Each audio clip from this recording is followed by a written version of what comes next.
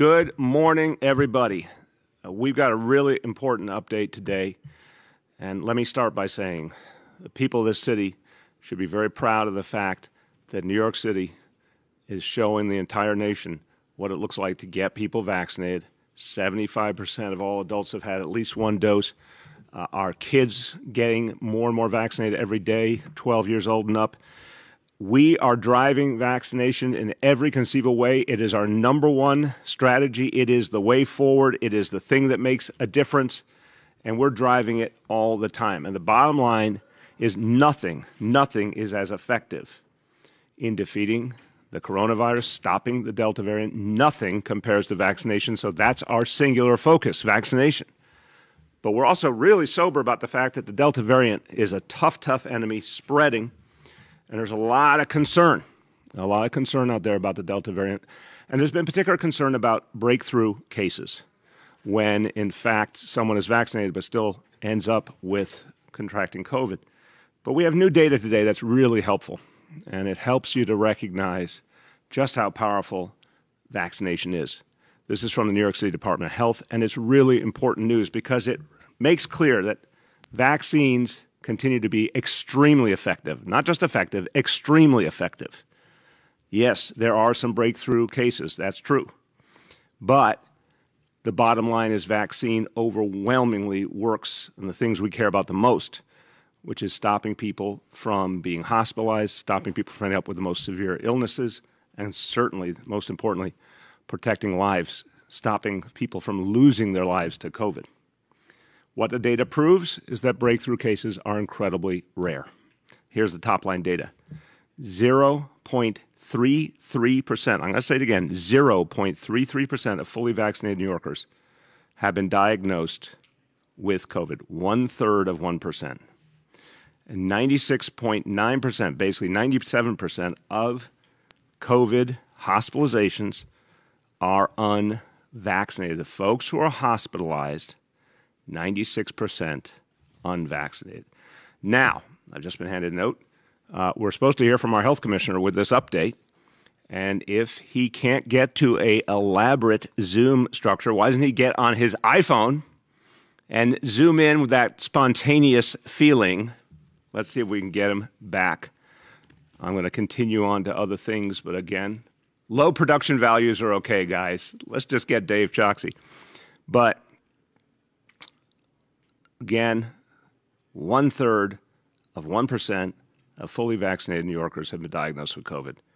97% of the hospitalizations, 97% are with folks who are unvaccinated. These are staggering facts. They're New York City facts. They're based on New York City research from our Department of Health. So there's a lot of understandable questions out there. There's rumors that spread and misinformation, but we want you to hear directly what the facts are. We will get them to you in a moment, and I want everyone to understand the vaccination efforts have developed so intensely. The mobile vaccination we talked about yesterday, the $100 incentive, which has been extremely popular. Over 100,000 New Yorkers have gotten that incentive. It's only been around for a few weeks. It's all making an impact. So we'll get Dr. Choksi back in a moment, but I'm going to go on to the next issue, which is also about COVID. And we've been talking about the back-to-school effort, getting kids vaccinated. And we have a simple way to talk about it. Back to school is vax to school. So it's come to my attention that younger New Yorkers do not watch my morning briefings. I was shocked by this information. Demographic research proved it, Jimmy. I thought it was incredibly popular with teens and preteens. I just don't know what to think. So we decided we better get some help. We reached out to Marvel. Marvel does very well with that demographic, for sure, and they're teaming up with the doctors at Somos. I'm really thankful to Marvel. I'm really thankful to Somos. This is really fun. Starting this week, kids can get an exclusive issue of The Avengers when they get vaccinated. So again, constant incentive. Kids 12 and up, that's a really cool incentive. So you can go to the Somos vaccination sites, 20 Times Square, legendary site. Amazing things happening there. There's also a site at Maria Hernandez Park in Brooklyn. and a site at 368 East 149th Street in the Bronx. You get vaccinated, you protect yourself, your family, your classmates, and get a limited edition exclusive comic book. Now, for all of you who want to remember why this is so important, Captain America. Captain America started out as a skinny kid from Brooklyn, okay? So, skinny kid from Brooklyn becomes a superhero. You too, to all my young viewers, you too can become a superhero if you get vaccinated. It makes you strong. It makes you invincible. Well, maybe not invincible. It makes you strong. It makes you able to fight back against evil. It makes you able to take on COVID. COVID is like Thanos. Let's give this a really important metaphor here. COVID is like Thanos, out to hurt millions of people around the globe. You need to team up with the Avengers to fight and win.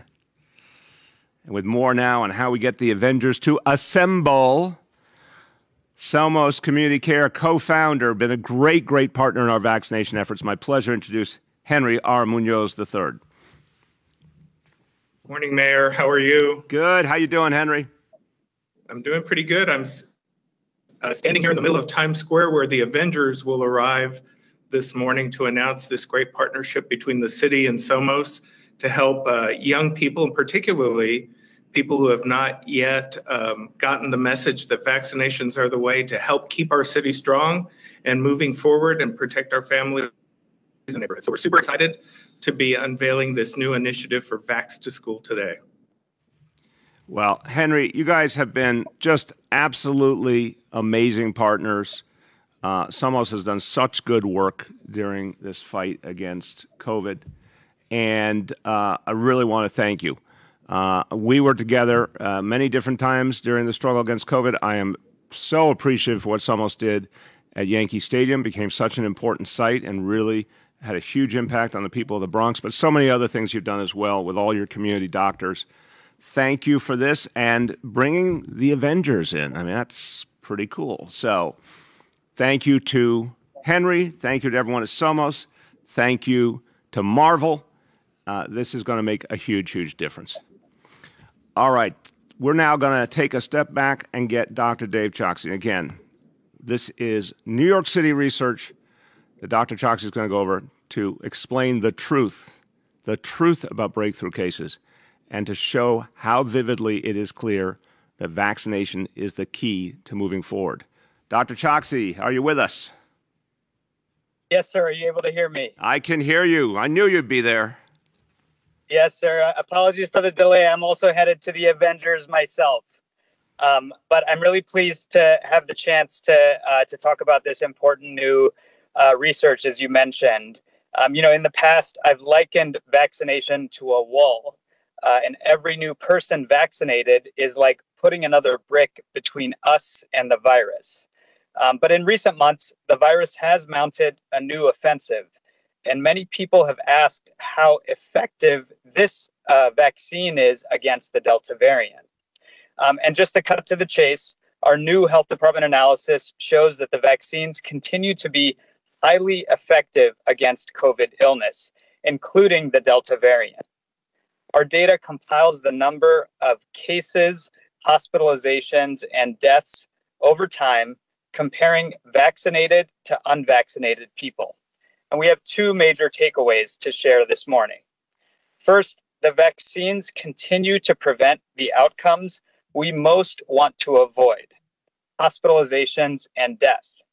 Unvaccinated people are at least 13 times more likely to be hospitalized due to COVID-19 compared to fully vaccinated people. Second, COVID-19 cases in vaccinated people remain uncommon, but have increased in recent weeks. This is likely due to the more contagious Delta variant, as well as higher levels of community transmission overall. Although you may have heard anecdotes about breakthrough cases, let's keep in mind that the plural of anecdote is not data. Our data shows that among fully vaccinated New Yorkers, only 0.33% were infected, 0.02% were hospitalized, and only 0.003% died. These findings, taken together with the most current scientific understanding from around the world, reinforce our core public health guidance around the importance of vaccination. The most effective way that unvaccinated people can protect themselves and their loved ones is to get vaccinated. And the highly contagious nature of the Delta variant is why we strongly recommend that even fully vaccinated people take some precautions, such as wearing a mask in public indoor settings. One of the reasons that I personally mask up, even though I am vaccinated, is to protect my young daughter at home, who is not yet eligible for the vaccine. The data that we're presenting today is real world and rigorous, but beyond the facts and figures, here's the common sense bottom line. Vaccines keep you alive and out of the hospital. We've made enormous progress in New York City's historic vaccination campaign, Mr. Mayor, and it has saved lives. Now is the time to keep going and extend the protection of vaccination as far as we possibly can. Thank you, sir. Thank you so much. Appreciate it very much, Dave, and thank you for addressing us while in transit with such important information. Let's do that again, Jimmy. The plural of anecdote is not data. That was good. I will be borrowing that. I'm going to borrow that, in too. both serious settings and fantasy baseball trade settings. Yes. It's that good. I like that you see the parallel between real life and fantasy baseball. That's good. We'll have a conversation about that. All right. Well, as you can see, we're here in Staten Island. This week continues. It's been great already, and it's going to get greater. City Hall in your borough in Staten Island. We are doing exciting things every day. Yesterday was really beautiful. The moment at the Goodhue Center when we got to tell the kids and the community that they're getting a huge investment, a new enclosed pool year-round, just the joy that made people feel. They are seeing a lot of good investments in the people of Staten Island. The Diabetes Center we talked about yesterday, the Center of Excellence at the Vanderbilt Clinic. Good things are happening this week and a lot more to come. And here is another important announcement because the school year is coming on. We've been talking about it for days and days. And this is a time to announce something really special for the kids of Staten Island because we want them to have extraordinary futures. And that means giving them the very best education and education focused on the areas where the future is going to be determined for this city, for this country. So today we're announcing something very, very positive. Port Richmond High School will be Staten Island's first Pathways to Technology Early College High School. That is a mouthful, so it's usually called a P-Tech school. And it is transformative. It's really transformative for kids who go into a P-Tech school. It's a 6-year program. They get a high school diploma. They get a tuition-free associate's degree from the College of Staten Island. They get hands-on work experience. They get ready to participate in the technology community and make an impact for all of us. Great careers ahead, great opportunity ahead. The children of Staten Island are going to benefit from this incredible idea coming to Staten Island for the first time. Who agitated and constantly called and texted and emailed. You already know who it is, ladies and gentlemen. He is persistent. He is feisty. He is the borough president of Staten Island, Jimmy Otto. Thank you, Mr. Mayor. I've been vibing my old man in these waning days of our terms, and you've heard me reference him, I think, about at every event. And I'm holding in my hand one of his tools. He was a motorman, as you know, a train operator, they're called now, drove trains all around New York City. And I keep this in my office. And I think he'd be really, really happy with today's announcement because for him, it was all about preaching education and telling me that the education would offer me opportunities that he never had. And this program is such a win for the young people of Port Richmond. And today we get to announce officially our 2 industry partners, not one, but 2 great industry partners, and that's Northwell Health and Sun River Health. So together we build these pathways to viable, sustainable, well-paying careers for these Port Richmond High School students. CSI will offer them not one, but two different career tracks, information technology and a general liberal arts. We are getting these kids, these young people, ready for jobs in healthcare and tech, which happen to be two growing fields. That's where the jobs are. And I have to tell you, Mr. Mayor, when you talk to Dr. Brahim Ardolik, the executive director at Staten Island University Hospital, who's a partner in this, and he starts enumerating the job titles, many of which I can't pronounce. I didn't know these jobs existed. Certainly these high school students don't know they exist. If they don't know they exist, they can't pursue them.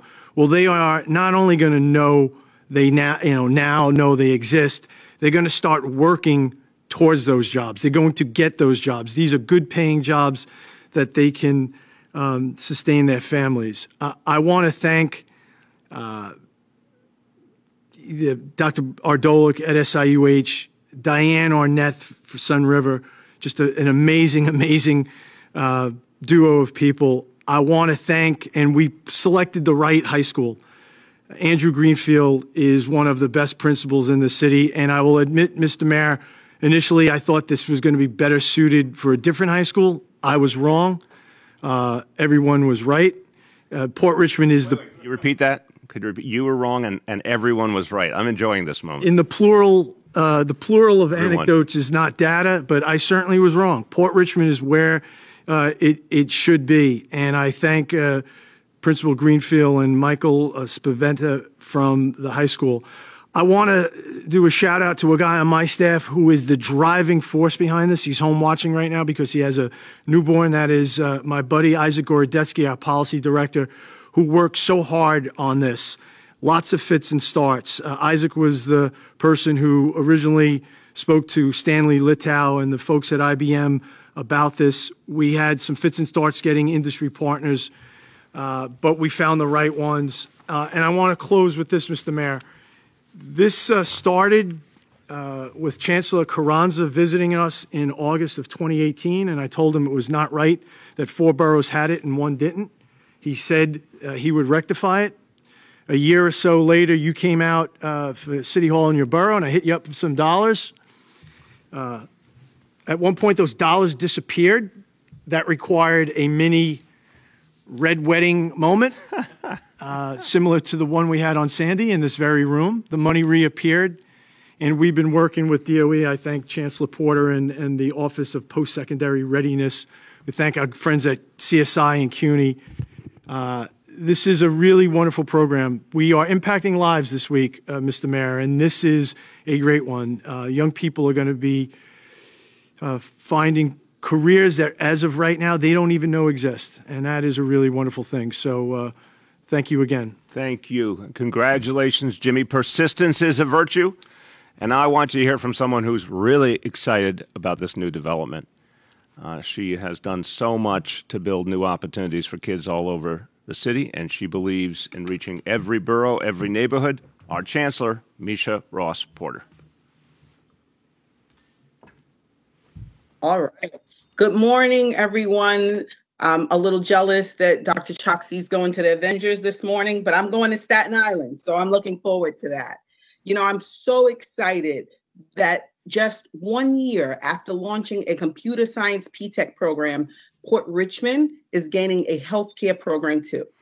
This amazing program will provide our Staten Island students with rigorous, career-oriented instruction and a path to a free associate's degree. And this is at a time when healthcare workers are so critical to our city.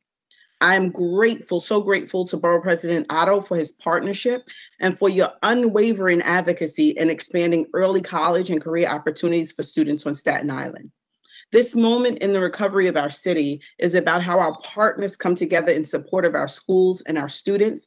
And with that, I want to also thank Northwell Health and Sun River Health, our new industry partners, who will provide key exposure and training for our students as they chase their dreams and pursue careers in the medical field. And to our partners at CUNY's College of Staten Island, we absolutely couldn't do this without you and are so grateful for your continued support. As a teacher, I can tell you there's nothing more valuable than hands-on experience. This is a type of learning that students remember for years after they graduate. This is the type of learning that determines the course of their careers. Although I didn't follow my original path, I majored in plumbing at Queens Technical High School, and look where I am now. But as the only female student, as one of the only female students, because there were two of us doing that work at that time, those classes taught me a lot. And it was the experience of a lifetime to get hands-on. As our city rebounds from the pandemic, partnerships like this will give students hands-on work experiences and college prep that will set them up for success in their careers and lives. Our students deserve every educational opportunity we can give them. And this program is a great example of why we need to bring our students back to school. Whether they're pursuing their dreams in the computer lab, or in the soccer field, or in the music room, our babies need to be back in school, surrounded by educators, mentors, and school staff who are there to support them every step of the way. That's what our full return to in-person learning is all about. And with that, I'll turn it back to you, Mr. Mayor.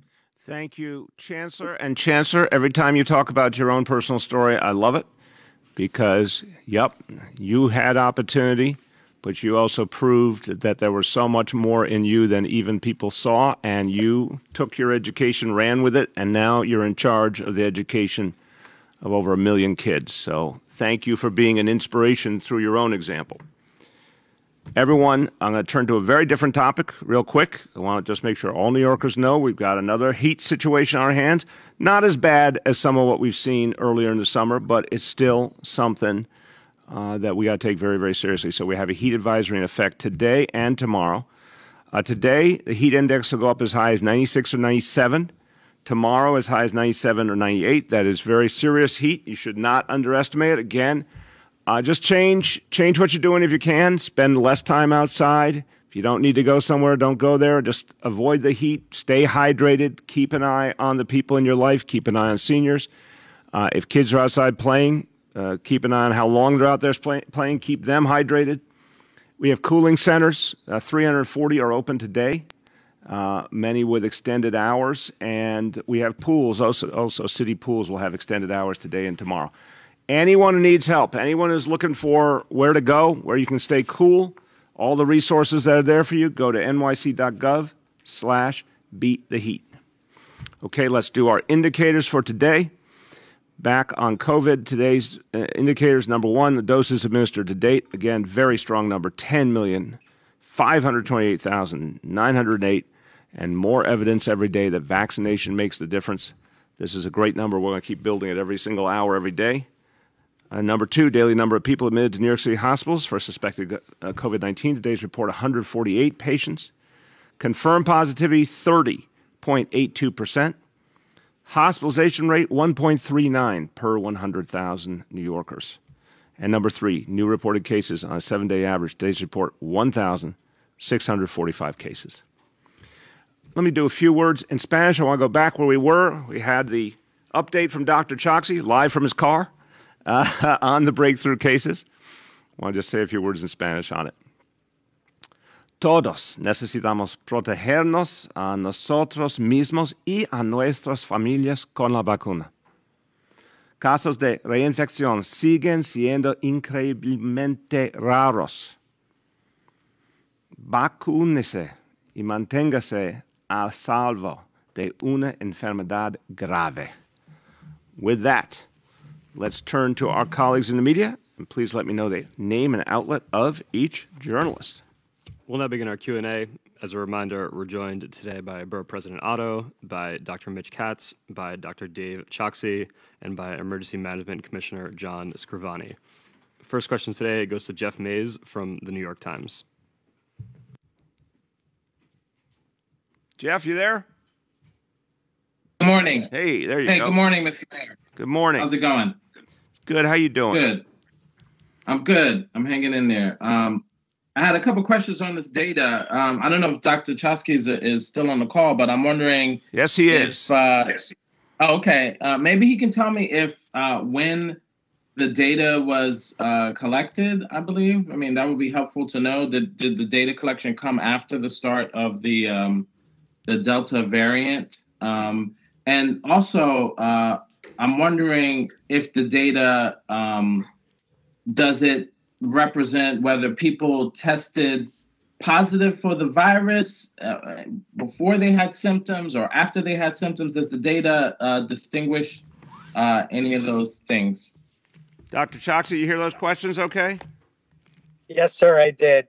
Thanks, Jeff, for these important questions. And we'll follow up with the full details of the analysis and happy to walk through it. But briefly, in response to your questions, we've been analyzing this data since the inception of the vaccination campaign. And the analysis that we're putting out today goes from January through early August with respect to cases, hospitalizations, and deaths that have been tracked. And it's broken down between unvaccinated people and fully vaccinated people. So that's the time frame that is covered. And it's also broken out week by week so we can see precisely what the changes are in the more recent period when the Delta variant has predominated. With respect to symptomatic versus asymptomatic illness, the way that cases are cataloged, it is independent of whether or not someone is symptomatic. So if there's a positive test, it counts as a case. But that's why it's incredibly important for us to focus on severe illness as indicated by the hospitalization and death numbers. I hope that clarifies. Go ahead, Jeff. Yeah, thank you for that clarification. I appreciate that. And so, Mayor, I'm wondering. I mean, you may have responded to this yesterday, but there's some concerns from DC 37 about the sort of mandates that you've been putting out. I'm just wondering how you respond to those. Are you worried about those? Do you think the sort of finalizing of the vaccines by the FDA will cover you in the case of these mandates? So I'm just hoping you can talk about how you're thinking about those mandates. Sure. You seem to be increasingly. Yeah, Jeff, appreciate the question. The FDA action, the full approval is very important. The fact that as employers we have to keep our employees safe, very important. The fact that we announced from the very beginning we're going to bargaining immediately. We've begun bargaining with unions in the Department of Education. All these things are part of why we're absolutely convinced that we're on the right path. And the most important thing here is our kids. I want to just, again, respect, care about adults, but kids are where my heart is. We got to protect our kids, and we got to give parents reassurance that everyone's going to be safe. We're hearing a lot of great feedback from parents, real appreciation that we've taken another step to keep schools safe. And I think it's going to work in the end. I think it's going to go smoothly, and we're going to get this done. The next is Andrew Siff from WNBC. Good morning, Mr. Mayor and the folks on the call. I want to follow up on Jeff's question real quick. Given that Dr. Choksi just said the time frame of your data was January to August, and that the Delta variant didn't really become a significant factor in New York City until somewhere around June, isn't this data heavily weighted towards original COVID when the vaccines were about as high as possible at preventing a breakthrough infection? Isn't it misleading to assert with such confidence that the numbers would be that low? I'll turn to Dr. Choksi and certainly welcome any comments from Dr. Katz. I respect the question, Andrew. I think it's leading. I think it's the opposite of what you suggest. I think it's extraordinarily important. And there is, I always say it, there's a lot of misunderstanding. There's a lot of misinformation. It's our job to make things clear. It is abundantly clear that unvaccinated people are in real danger and vaccinated people are protected. We've got to keep showing people those facts. So first Dr. Choksi, then Dr. Katz responding to Andrew's question. Thank you, sir. And you covered the bottom line with respect to the implications of the data. What I would say in response to Andrew's question is that the data show what the data show. We do look at totals, which is where some of our proportions with respect to hospitalizations, cases, and deaths are calculated. But as I mentioned, we also look at it week by week, including in this more recent period when Delta has predominated. And what it shows is that, in the most recent weeks, people who are unvaccinated are 13 times more likely to be hospitalized compared to people who are fully vaccinated. And they are at least 3 times more likely to be infected compared to people who are fully vaccinated. That's not spanning the entire time frame. That's just looking at the most recent weeks. And so it accounts for the situation that we're in with the Delta variant. Thank you. Dr. Katz, you want to add? I would strongly endorse the data that Dr. Choksy has said, because I watch every day the numbers at health and hospitals. And while we have a lot of positive swabs among people who are vaccinated, all of the sick patients that we have, practically everyone is somebody who is unvaccinated. Yeah. So the vaccines are working at doing what vaccines are supposed to do, which is prevent serious disease, prevent hospitalization, prevent death. And that's the bottom line. Thank you, sir. Thank you very much, Mitch. Go ahead, Andrew. Today, Governor Hochul told me that one of the things she liked about your conversation last week is that you both sort of agreed there'll be no more blindsiding. And she was appreciative that you called her and said, look, we're going to mandate vaccines for teachers here in New York City. I want you to hear it from me. Despite the obvious improvement in warmth and information sharing there, do you have any concerns that the governor's current approach is to not go that far in other school districts around the state, to continue to offer the vaccinate or COVID test choice, which doesn't line up with your current policy in New York City? Do you have any concerns that 2 different standards across the state might not be the best approach? Look, I'll only say it this way. I respect the governor. I'm pleased that she talked yesterday about the mask mandate. We've got to make progress on all fronts. So I don't want to in any way speak about what other places need at this moment. I want to speak about what we're doing here in New York City. We believe that a full mandate for all of the adults who work with our kids is the right thing to do here in New York City. But I don't want to judge for anyone else. I want to respect each and every part of the state and the decisions they make. I'm just happy that we have a governor we can work with. The next is Roger Stern from 1010 Wins.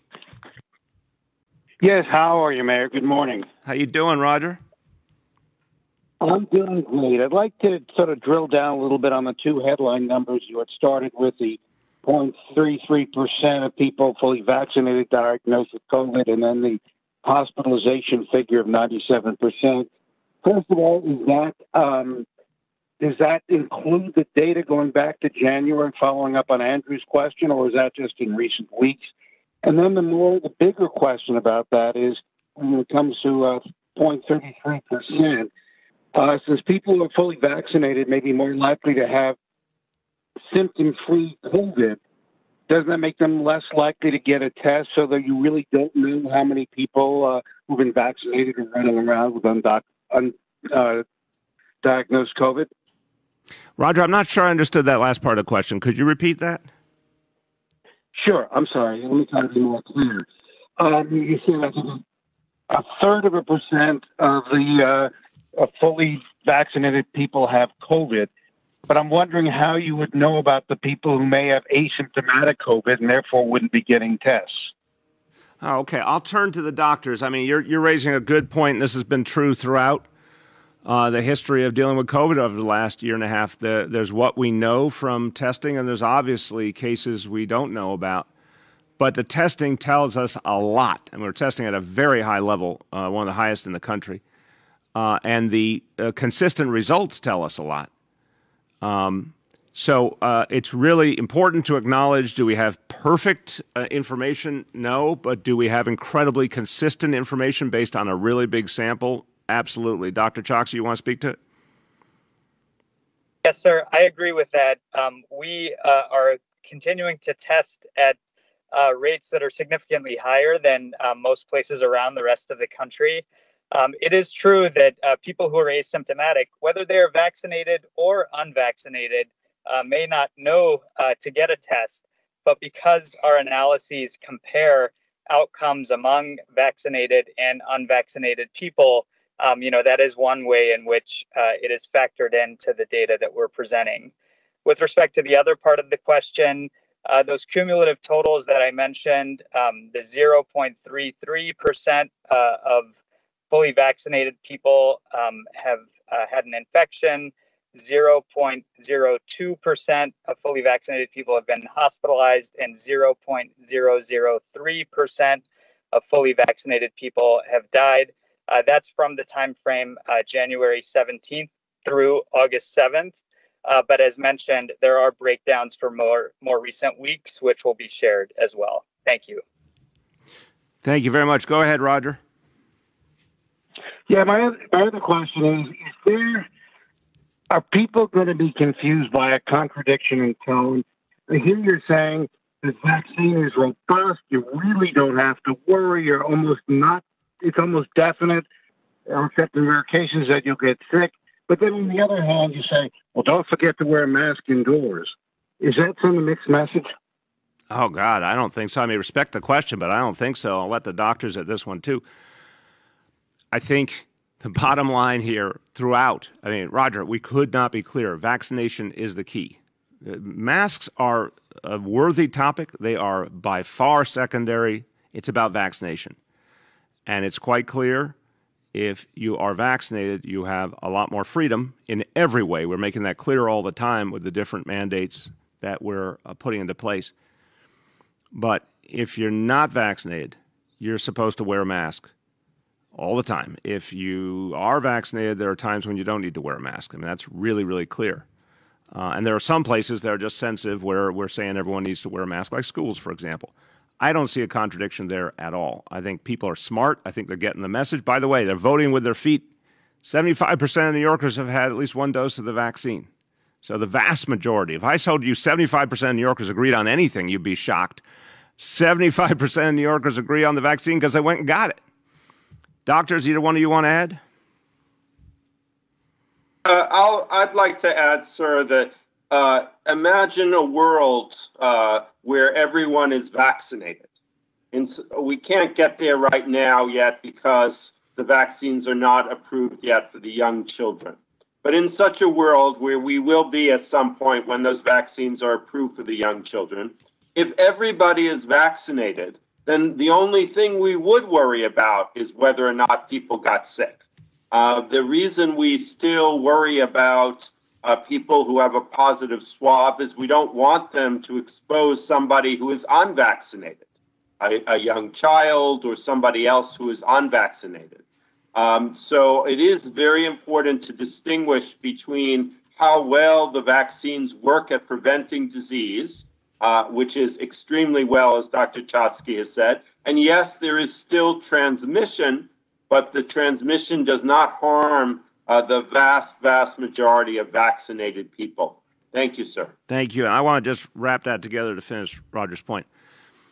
We are saying, look, I was talking yesterday about ending the COVID era. I really want to come back to this. We have to end the COVID era. No one's saying COVID is going to disappear from the earth, but end the COVID era. Get us away from this madness of having our lives determined and shaped by COVID. Put it in the rearview mirror, put it in the background. To do that, we got to get more and more people vaccinated. You're still going to see people who get sick, but if they get minimally sick, if they don't need a hospitalization, if they don't have the gravest illnesses, and with God's help, if they don't pass away, the bottom line is you could have COVID as one of many, many diseases that are out there in the world, but don't have much impact, thank God. So the idea is to get to a level of vaccination where COVID is marginalized. No one's saying no one ever gets sick, but it's marginalized because it doesn't kill people and it doesn't cause the most grave illness. That is as sharp a red line I've ever seen in the world. Vaccination is that difference maker, period. Go ahead. The next is Katie Honan from the City. Hey, good morning, Mayor de Blasio and everyone. How are you doing? Good, Katie. How you been? I'm good. I wanted to ask, obviously there's been some controversy around the vaccine mandate for DOE employees, and you mentioned that you might expand it to other city agencies. I was wondering if you could speak about, do you think doing that, especially in agencies like the Department of Corrections and the Police Department, which have the lowest vaccination rates amongst the city agencies, at least from the data that I most recently saw, I think it was in the Post, do you think that would encourage, it would boost those numbers? I know it's been frustrating for the commissioner. He's been trying to get people vaccinated, but they're not. So do you think that could help, or would it just create more controversy or at least pushback? Katie, we'll obviously speak to each step we're going to take when we take it. I want to commend Commissioner Dermot Shea. He's been a powerful, passionate voice for vaccination. He has spoken to the men and women of the NYPD very personally. He went through a horrible bout of COVID himself. He's told them how important it is to get vaccinated. I think a lot of officers are going to hear that. Everything we do is with the goal of getting more and more people vaccinated, getting everyone in the city to be safe, getting to that point where we put COVID in the rearview mirror. So that's what we'll think about as we make decisions. And we're only going to make a decision if we think it's going to be a net gain for vaccination, obviously. Go ahead, Katie. Thanks. Thank you. So looking ahead, too, and I know you don't like hypothetical questions, but if there are a significant amount of teachers, because I have seen pushback from teachers who speak about medical freedom and their rights and their bodies or whatever they say, if they are not vaccinated and they are still employed by the DOE, whether it's a teacher or someone working elsewhere in the school, if they are not vaccinated by that deadline, what is the city's plan? What comes in? I mean, do they start checking? Do you start letting people go? Is there a plan, or have you not thought that far ahead yet? Well, we certainly thought about, Katie. That's part of what we're bargaining with the unions over. I mean, that's what impact bargaining is all about. That's what we started already with the unions in the schools. We want to sort out those details. We're quite confident we can, one way or another. And of course, we ran lots of scenarios and did a lot of preparation before the announcement. I'm certain there's people who have concerns. We want to work with them. But I'll tell you something again, as the chancellor told me yesterday, what we're hearing overwhelmingly is a lot of relief among parents. And in fact, a lot of folks who work at DOE who appreciate this announcement because they want the safest possible workplace. And they know that everyone being vaccinated is the way to achieve that. The next is Michael Gartland from the Daily News. Good morning, Mr. Mayor. Morning, Michael. How you doing? I'm good. I wanted to talk about the situation over at Rikers now. There have been a number of stories about it in recent days. Talk of, how there's kind of a brewing crisis there. And I wanted to ask you, I mean, do you feel it's at a crisis level, or is all this talk of a crisis there an effort to undermine the plan to close Rikers? I mean, if it is a crisis, how do you plan to address it? Well, thanks for the question, Michael. First of all, we're going to close Rikers Island. Let's be clear. There may be folks out there who want us to go back in time. It's an 80-plus-year-old facility that does not make sense anymore. It is based on a punitive, negative dynamic when what we need is a dynamic focused on how we redeem people, turn their lives around, make them positive members of society again. We need to get out of Rikers and have a whole new approach, and we're going to. Second, there are real problems. I remember, though, Michael, and I don't mean to minimize it, these are serious problems that need to be addressed, but I remember in the months before I took office in 2014, reporting on horrendous problems that had to be addressed at Rikers. It's a tough environment. Again, it's outmoded. The whole culture of the Department of Corrections needs a lot of change. I spoke to Commissioner Schiraldi last week about this.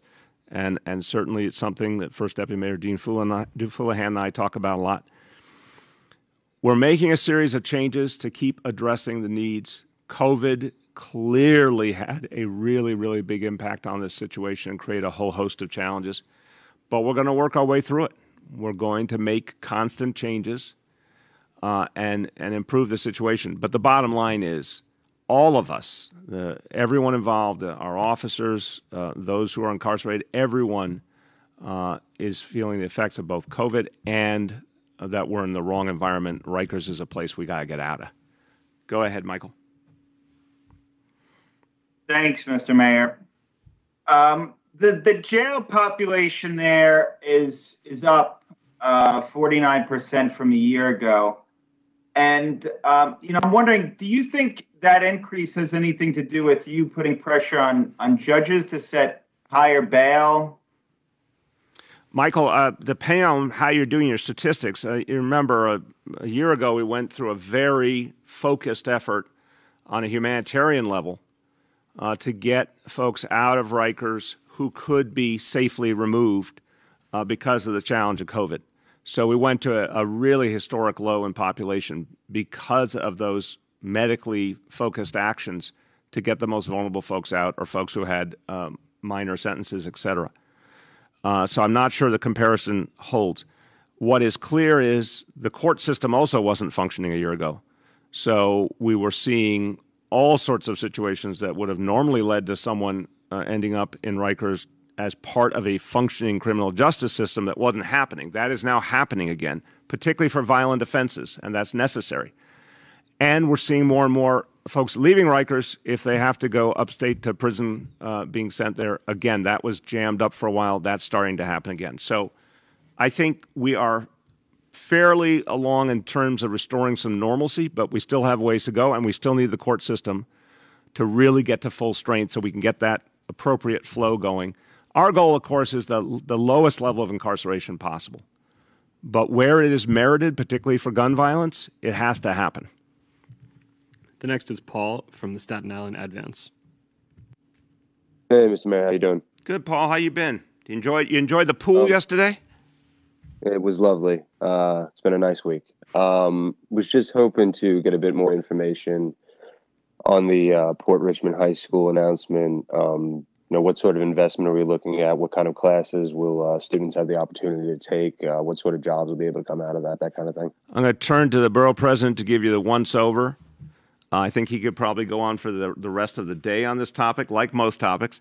But he'll give you the once-over, and we'll get folks from DOE to come behind it and talk to you today. Borough president, you want to give him the highlights? So, Paul, I'll happily go into more detail offline so we don't take the mayor's time. But again, the focus here is on the two paths of, in the bridge program leading up to P-TECH will be a computer technology pathway and a health sciences pathway.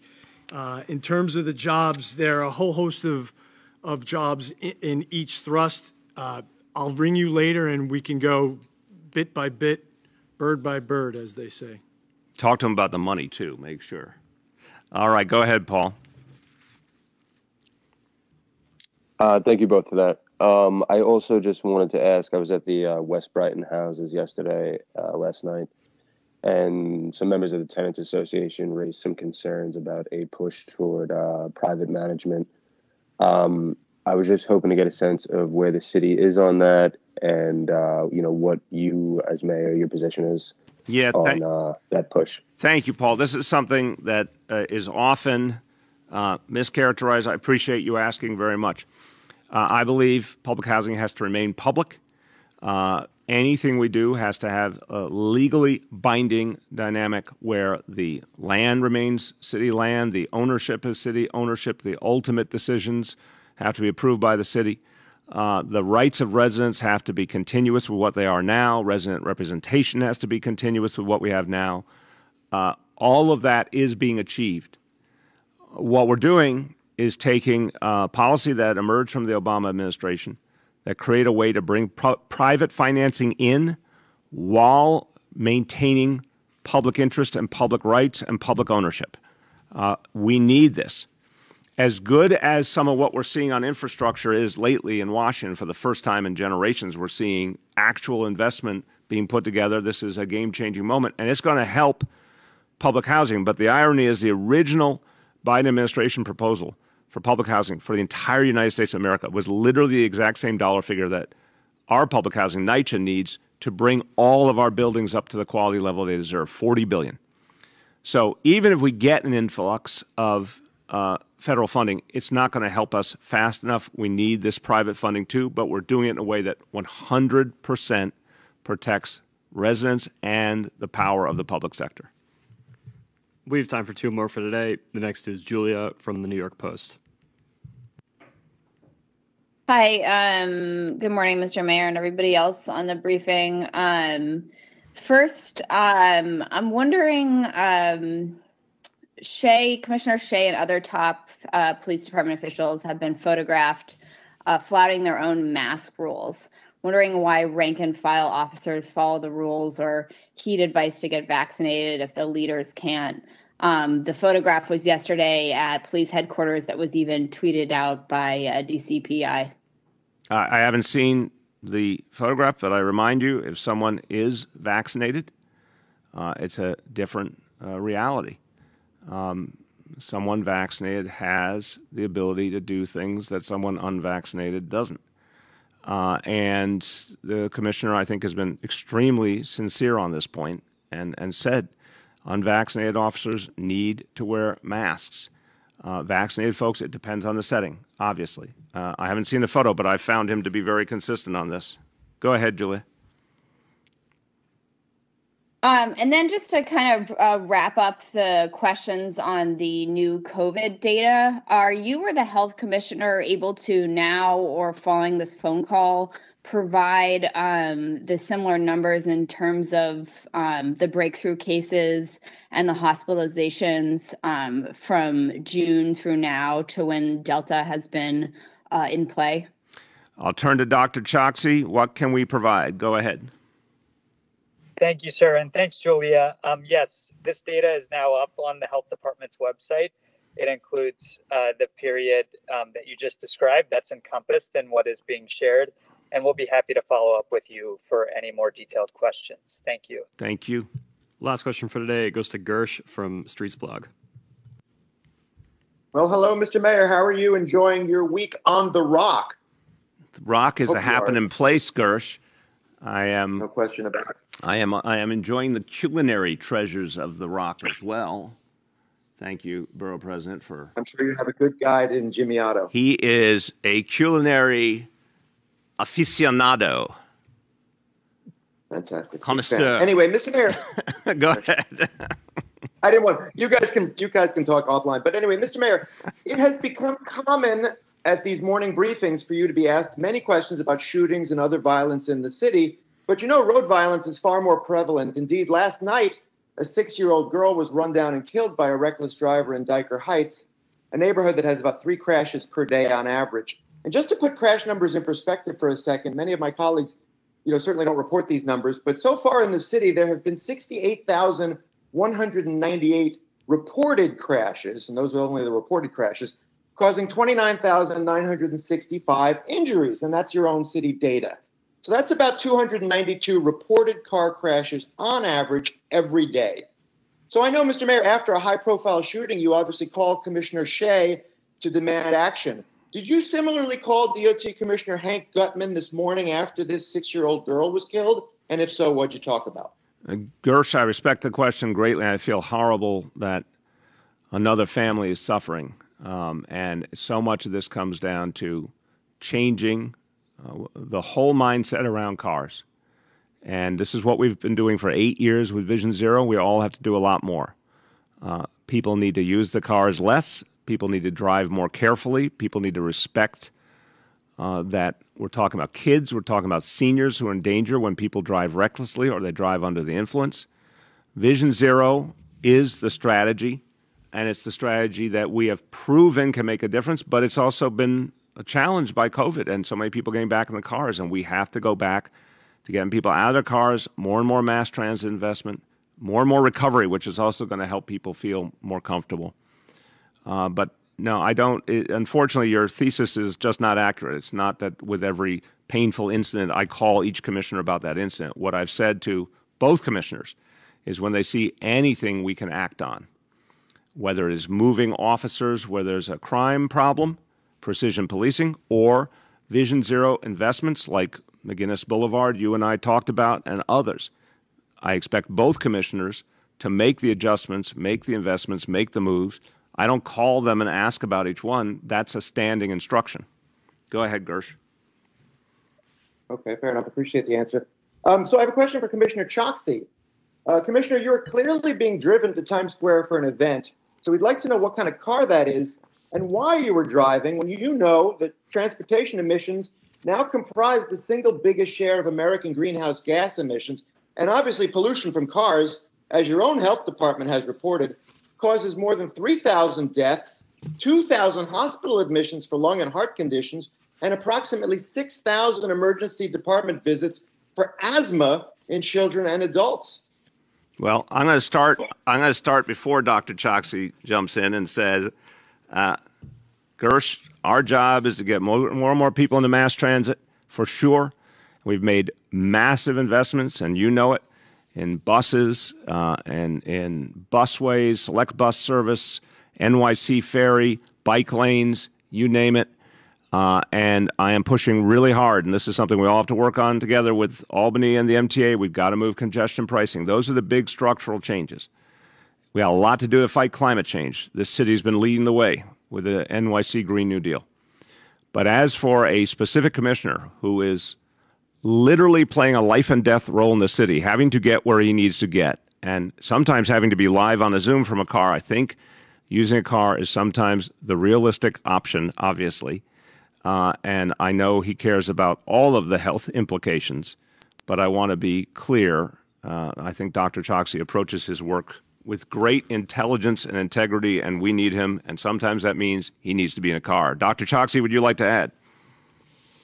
Well, thank you very much, sir. And Gersh, all I can say is that I'm grateful that you're highlighting the links between the environment, transit, and health, which I also strongly believe in. Personally, as a proud resident of Jackson Heights, I'm grateful that we have the public transit system that New York City has, with the 7, the E, the F, the R, all serving my neighborhood, which I take as frequently as I can. And this morning I've got to get somewhere, and I'm in a compact hybrid. So sometimes we've got to do what we have to do to serve the people of New York. Thank you. As you do every day, Dave, and thank you for such an important update today, where we started this, once again showing the massive, massive difference between what happens when you get vaccinated, the protection you have, versus what happens when someone is not vaccinated. Listen, I just want to protect people. I want to make sure people are safe in the city. Please, no better time than this week to get vaccinated. The FDA has acted. The incentives are there. It's easier than ever. Go get vaccinated, everyone. Thanks so much.